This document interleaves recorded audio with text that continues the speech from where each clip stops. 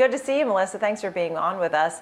Let's start with the jobs report. Was it anything in there a surprise to you? It was nice to see some jobs added. I mean, I'll start with the basics. Well, the jobs that were added really helped the market move up and make more highs today. It's almost like the market is making brand new all-time highs every single day. Even when we have negative economic news, the market has been rallying. So I expected the market to close this week strong before the long weekend and the holiday. Strong no matter what, even if we had bad data, because when we have bad data, we rally. When we have good data, we rally. The market just wants to continue moving higher. So we've seen the highs. You said bad days, good days.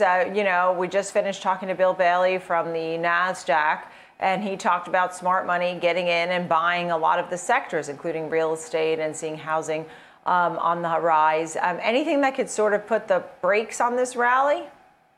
Definitely. What could put the brakes on the rally is another shutdown. God forbid we would have something like that. They're talking about another COVID variant. I don't know if the administration would actually do something like that. That would be devastating to many of these businesses that really have not gotten their full footing since we reopened last summer. So that would definitely create havoc in the market. And at this point now, I'm not saying that that's likely or that's going to happen at all. And I really hope that that does not happen. But I will say that anything is possible after 2020. So right now, the market's breaking out.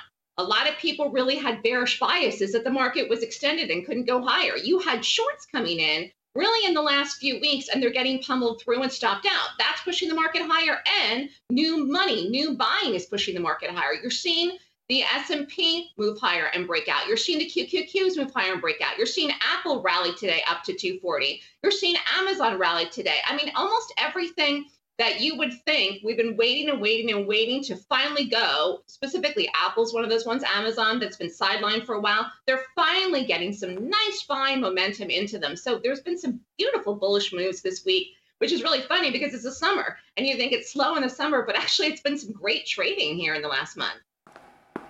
Absolutely. Like if you went in May and it went away, you'd miss some of the moves that have been happening here, right? We've had a couple of weeks now of gains. All the major averages are higher now for the second week in a row and hitting records at that. You mentioned Apple, and that is one of your long picks. NVIDIA's on there as well. Tell me about your 3 picks that you say go long, and what kind of time frame are we looking at? Is this for a few months or a long, hey, hold it for a long time, or just gain certain percent?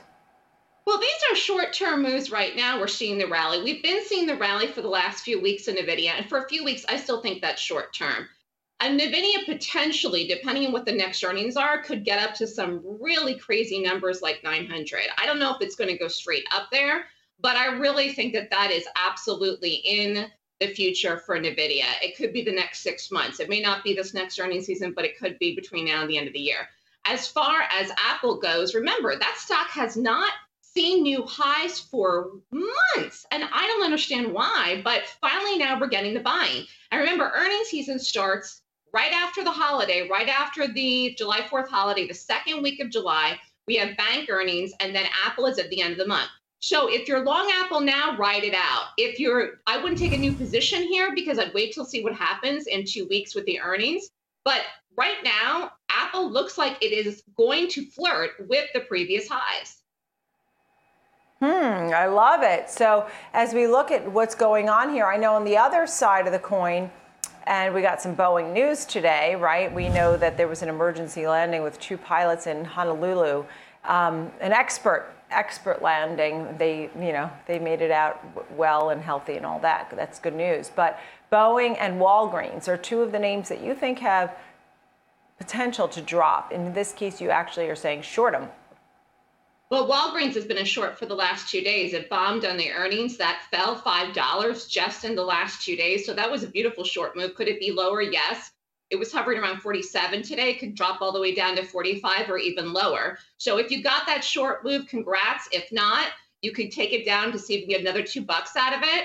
As far as Boeing, I called it short yesterday, and then it tanked today, and I didn't even know there was going to be some accident.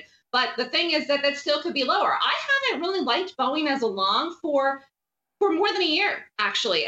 So many people after the drop-off went long it, And I really don't think that that is a strong long until it gets over 300. And it really never got to that number ever since 2020, since we had COVID.